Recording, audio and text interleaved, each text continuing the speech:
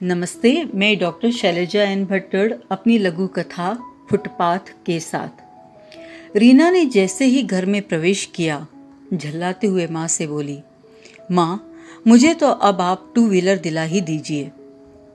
क्यों, क्या हुआ? रीना की माँ रश्मि ने पूछा।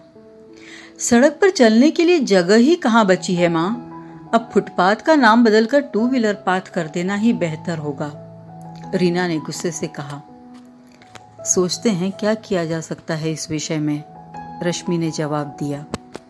तभी रीना तपाक से बोली, माँ सुजाता आंटी तो नगर पालिका में ही नौकरी करती है ना, क्यों ना आप उन्हें फुटपाथ को संकरा व सड़क के स्तर से इतना ऊंचा करने का सुझाव दें कि उस पर 2 व्हीलर चढ़ भी ना सके और चलने वालों की सुरक्षा भी बनी रहे। सुझाव अच्छा है, मैं अभी सुजाता से इस बारे में बात करती हूँ, रश्मि ने कहा। धन्यवाद।